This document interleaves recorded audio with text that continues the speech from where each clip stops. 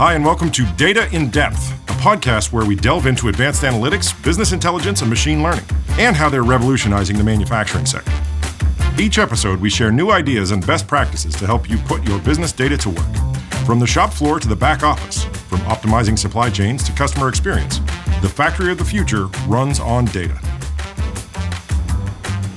Welcome, and thanks for joining us for another episode of Data in Depth, the podcast exploring the world of big data and its role in the manufacturing industry. I'm your host, Andrew Reiser. Today, we are joined by John Clevenger, Managing Director of Accession Consulting. Today, John will cover a bit about Internet of Things, commercialization, and value creation, looking at the topic from the business side. Welcome, John. Thanks, Andrew. It's a pleasure to be here today with you. Absolutely. So before we dive in, it'd be great to have you give a little bit of background about yourself and just describe your journey in your own words, kind of what led you ultimately in your manufacturing career leading up until your consulting career today. Certainly. Well, I started my career with Cummins Filtration, which is a $1.2 billion business unit of Cummins Inc. You might know it as Cummins Engine or Engine Company, in sales and marketing. And during that time, I became heavily involved with Six Sigma, using data to improve product offerings and grow, and tying that to the use of technology to do things better and faster. And it was during this time at Cummins that I honed my skills related to growth, sales, and profits, and becoming excellent at commercializing products and services.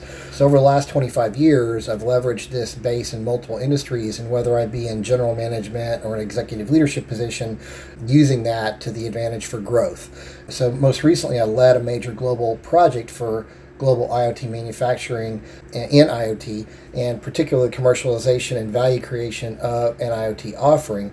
And probably it was about a year ago, made the decision to move out of the corporate career and take my expertise to businesses, mostly manufacturers, and focus on helping them with growth. IoT and Industry 4.0 are definitely hot buzzwords and topics in this space right now, so I'm looking forward to diving a little bit deeper into it. So before we get into the weeds there, how about you tell me a little bit more about Accession Consulting and your practice and what you're focused on? Certainly. Well, at Accession Consulting, I'm focused on growth and growth for my clients. That's what everybody needs. I want to tie that to a cohesive strategy that's tactically implemented through the organization, but it needs to be done in a cost-effective and practical and meaningful way, which I leverage my practical business experience to make sure that it is done in a practical, meaningful way. And while there's a number of areas where that can happen, such as product launch and development, sales strategies, etc., of which I've done a number of consulting projects for, the newer and key area is IoT, and it leverages a lot of this same background and fundamentals. However, it's got to be done in a proper way with value creation in order to assure that growth is a result, as opposed to just a project that dies on the vine.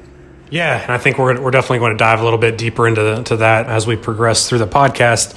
So maybe let's just start with some terminology. So I know that buzzwords kind of encapsulate this industry and this space, but maybe tell me how you define Industry 4.0 and Internet of Things. And when you're talking about that with your customers and prospects, how do you define it to them, and how do you identify and share with them what they should be thinking about? Absolutely. One of the first things I think is really important when you're defining Industry 4.0 or IoT, whichever one is used to hearing about it as, I think it's really simple to try to break it up into what it is and what it is not. So if we first start with what it is a new business model, completely new business model. It's a way to deliver greater value to your customer while becoming closer to your customer. It is an advanced services business model. In other words, it's not just about data. It's about offering and improving services, advanced services to your customer to help them run their business better. Because of that, it's very people intensive. It involves a lot of background people, field service personnel, other things that some manufacturers may not have been heavily involved in, depending upon their business model currently. And it is a long-term journey and not a short-term destination. And really too many companies I've seen initially get into this thinking they're going to have some 12, 18-month ROI, they're going to put a bunch of data in, and all of a sudden they're going to have some super whiz-bang thing happening, and it's definitely not that. So it is a long-term journey. Yeah, that makes sense. I think everything that you just described pretty much encapsulates what I define or think of as digital transformation. So I think digital transformation is very synonymous with Industry 4.0 and IoT and everything that you just described. I also somewhat think it's comical how, just alluding to your background, where you have a lot of Lean Six Sigma experience. So I think traditionally manufacturers have done a fantastic job on the shop floor and with the product and kind of eliminating waste and continuous improvement. What I find comical is that they sometimes struggle to expand that beyond the shop floor to other areas of the business. And it seems like maybe I'm oversimplifying it, but it's basically taking that lean mentality and that continuous improvement mentality and sharing it elsewhere within the business. Yeah, well, I would agree with you. I mean, there's a handful of companies that really do a great job of transferring that to the business side, whether it's administrative process or product launch. A handful of Embrace Design for Six Sigma, which drives that on the product introduction side or process development side. But it's very few companies that actually do that. So which actually leads you into kind of the contrast of what it is not. And by the way, related to what you talk about, lean transformation and whether it's IT transformation, it is a heavy business side thing. And I think one of the failures people frequently have is focusing or thinking of it as only an IT project, which it is not only an IT project. It certainly has components of that. It's not only about hardware, software, sensors, and controllers, which are mostly off-the-shelf available things today. And so it's not overly complicated IT technology at all. It's just pulling it all together. Can be a little bit more complicated, obviously, not to minimize the IT side of this. And it's not, as I mentioned before, it's not a 12 to 18-month revenue strategy. It is a long-term plan. It is not a short-term plan. And companies have to be committed to long-term, not looking at this as some short-term win. Yeah, no, I agree. So let's dive into the weeds here a little bit. And so in nearly all consulting efforts or projects in general, I think the framework generally falls into one of these three categories. It's usually around defining your strategy, getting executive buy-in, leadership from top down and bottom up, and really honing in on what's the strategy. The second bucket we typically come across is, okay, now that we have the strategy, how are we going to measure that? What defines success? What's going to be the business value? And then the last piece is just execution of that, and then making sure that you can scale beyond the pilot or initial phase. So if we can, let's talk through each one of those, and I'd love to get your insights of how you approach that with customers. So if we touch on strategy first, how do you approach that conversation? So it's a new manufacturer engagement that you're coming into. What's your thought process and mentality about extracting out that strategy or helping them define the strategy? Right. Well, one of the most important things we do is we try to start with and assure that I've got a whole management team involvement. I really like to have a management sort of brainstorming session with as much of the leadership team as possible, all functions involved. And usually we start with a question of, what problem or problems are we solving or can we be solving for our customers when we have access to real-time data. And we'll put some things up on a board. We'll use Post-it notes and try to categorize things into areas and find out commonly what we think the top 3 to 5 things are. So once you can list, 3 to 5 of these things, then you've got some serious work you have to do now, which needs to be done surrounding what that actually means to your customer.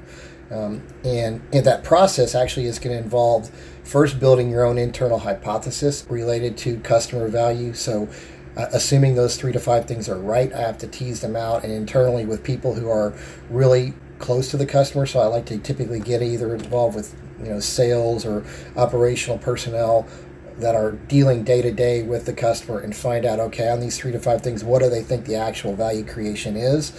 And then now you have to go validate those hypotheses with some actual key customers. Usually I recommend you get 3 to 5 that you have your best relationship with, and you get some validation with those key customers and at multiple levels of your customer of what you have as a hypothesis they agree with, because you might find they have a different perspective than what you thought.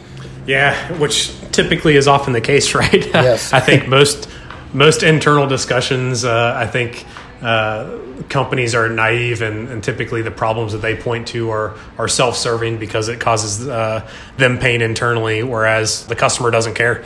So I think that's a great approach of getting that voice of the customer and really validating the hypothesis that gets created. Just generally thinking about the customer is also refreshing to hear. These projects transcend beyond the four walls of the organization, and a lot of this business value needs to be that customer driven, or things that are going to move the needle to make doing business with you easier. So, John, now that we've kind of worked through that strategy kind of session and brainstorming and identified where those impacts can be measured, how do we do that? How do you define success, and how do you kind of put in place the business value and measuring that? Well, it's really vital that you get clear on where the value is created. And then you got to think through how you're going to price for that, and then how you're going to test and then assure that your customer receives the value you think they should be receiving. And it's going to take, unfortunately, far longer than you want, and it's going to be far more important, though, than anything else you're going to do. And, really that drives the difference between no ROI or a fantastic ROI tied to all that work. And what I'm really getting at there is, value creation should be creating true customer improvement metrics the way they look at their business. So, if you're a manufacturer and you're tied into their production process, for example, there should be key production metrics that they have on their side that have some internal improvement value, whether it's plant production or process improvement, things that they actually have on their internal dashboards that are really valuable to them. And if we're impacting those as a manufacturer in a positive way, and we can measure for those objectively, then we've created real, true, measurable value for the customer that should allow us to price and build some pricing models surrounding that. But there's lots of different ways to skin that cat. But those things end up driving a real return on investment that's really measurable. No, that's great. So I think the last piece that we want to expand a little bit more on is the actual execution. So we've talked with the leaders, develop a strategy, really understand the voice of the customer, and now it's getting this from paper to reality, right? So executing the project. There's statistics all over the place about failed, whether it be digital transformation efforts or IoT projects. The headline is usually the inability to get out of pilot mode. So I think that's probably a can of worms that we can somewhat open up, but I'd love to get your thoughts on how you actually now take this into something that becomes not only just a pilot, but something that can scale. Right. Well, the first thing, and I agree with you, that everybody's got to recognize is that scaling's not an easy thing. It is difficult. Frustration's expected. And as a matter of fact, setbacks will happen. And everybody has to be prepared for that. This is one of the reasons why it's so important that the whole leadership team is on board, and maybe depending upon the company, including the board, is on board in terms of this being an actual strategic direction, and again, not a short-term thing. Because what I have seen happen is, companies get, a lot of the failures happen because they get into trying to scale, and there's difficulties or setbacks that happen, failures that happen in the process. An unexpected thing happens, an ROI they thought would be there isn't there in the timeline they expect. They just don't throw the right amount of resources at it, under budgeted, either people or dollars or whatever. Again, because not everyone was on board. They tried to do it with a skunk works or something like that. So it's really, really vital that the whole leadership of the organization is on board as a strategic direction, and the right resources are truly focused on it. And then they don't give up just because there's a setback, because there's going to be a setback. That is a fact. So anytime I'm talking with my clients, that's the first thing I always tell them is expect a setback. And if you're not ready or can't handle a setback, then you're not ready to even start down this path. Secondly, it's vital to really have a solid infrastructure plan, because a full launch to scale means that you've got to have a solid people and a response plan to growth. So again, HR is so key here, and figuring out which one of your current key resources are going to move into this new area of the business, or what resources you need to recruit for and at what timeline, and that you actually may have to make an upfront investment on people, which is a scary risk for a business, to make that kind of an investment prior to solid revenue. Most companies can see doing that on something like IT or something like a building or a piece of equipment, but they have a hard time doing it with people.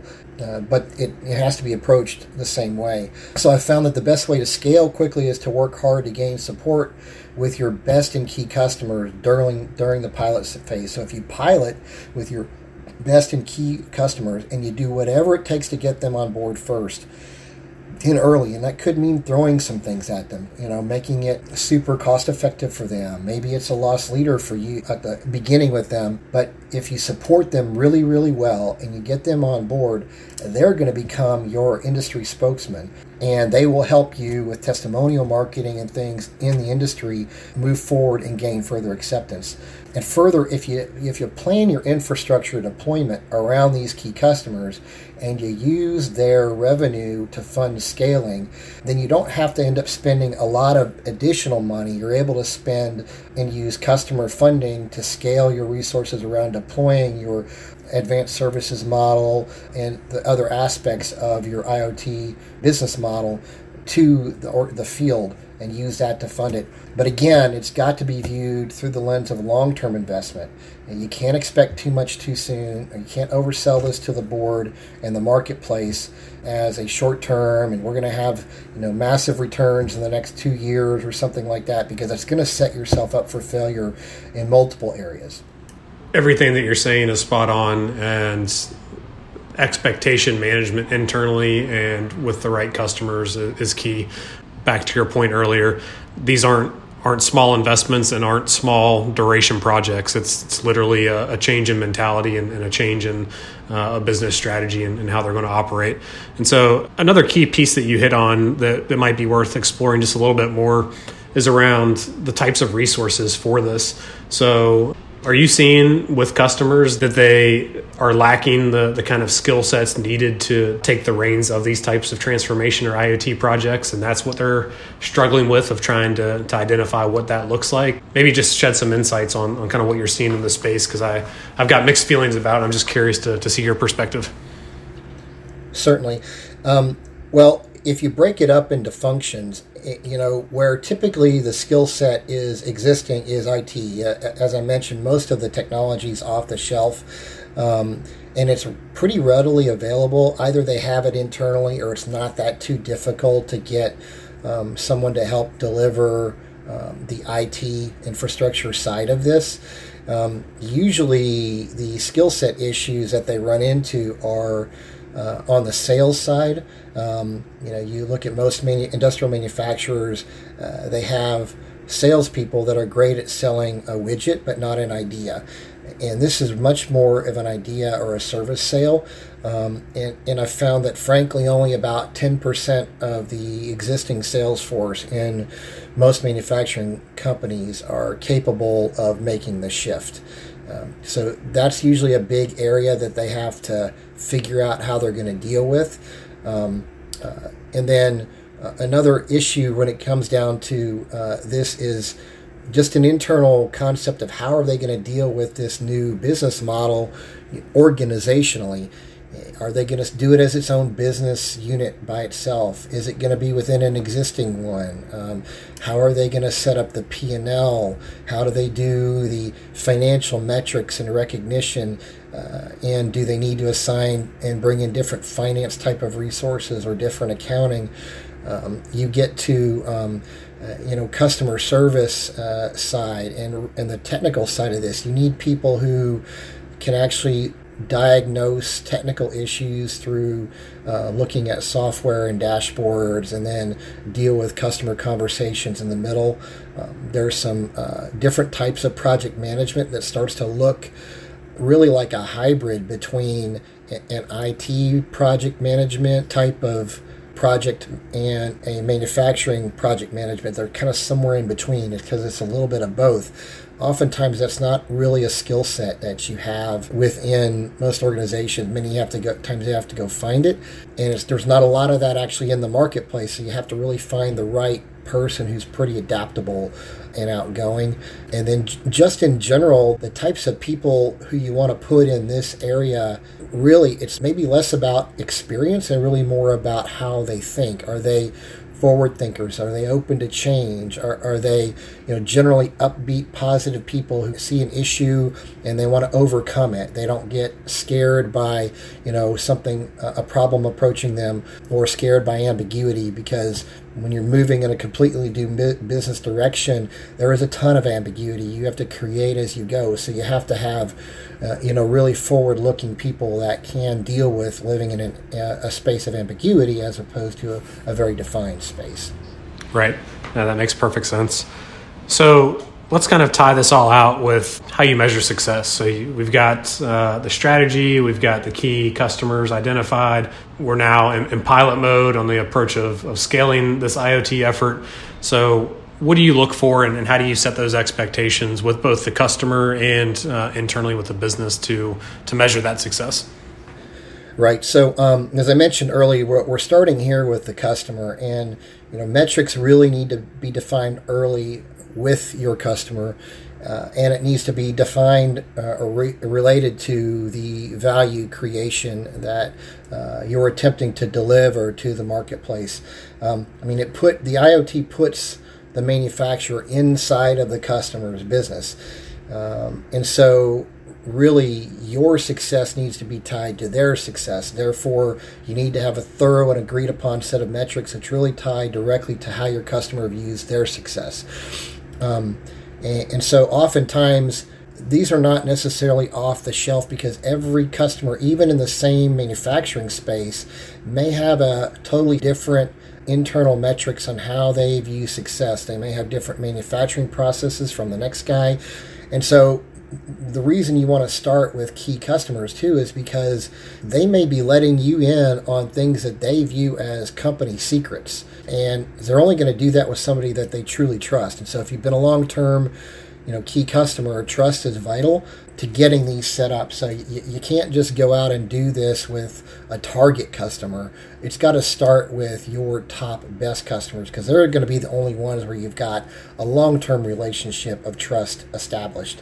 And then while you should obviously have some internal metrics, that help assure you're getting an ROI. So it could be a financial ROI, could be tied to revenue, field service utilization, first time fix, or some other OpEx metrics. Those are fine and probably important, although you should keep them to 3, 4, something like that, a really small list. The key to the long-term success is really going to be clear customer success metrics. If your customer sees improvement in their metrics, and then they see real dollar value creation on their side, you're going to have no problem as a manufacturer expanding your services out to other people and gaining industry support, because they are going to talk about you to everybody they know, and they're going to be glad and happy to talk about it. Too many companies look at this through the eyes of internal operational improvement as opposed to improved customer relationship development. And so really the more focus needs to be put on the customer improvement metrics, and as long as you do that, the better off you're going to do in the long run. So really the establishment of metrics really starts out early on and then gets refined as you go through the pilot phase with your customer, because you're going to learn some things that you didn't know, or metrics you thought early on were going to be pretty easy to get and find out they aren't, and you want to replace it with a different one, and the customer agrees. So there's got to be a regular process and refinement of metrics. And again, it really needs to be objective. You don't want things that are non-objective. I like to say moogie-foogie. You don't really know what they mean. Really, truly objective, that it's data that the customer can easily and quickly supply to you that's objective, or you can easily get out of your IoT data and in turn, interpret that into something of valuable or value for the customer. That's great, John. So I appreciate all the insights around that. One of the statements that you made that I'm just going to restate because it really resonated with me was IoT puts the manufacturer inside the customer's business. I think that's a great statement that is reflective of what we just walked through and talked about on this podcast. So, John, it's been a real pleasure talking with you today. But before we close out, I'd like to ask the question of where do you see this going? Where do you see the future of IoT? Where do you see the future of manufacturing? What things should not only your prospective customers, but just the industry in general be prepared for? Certainly.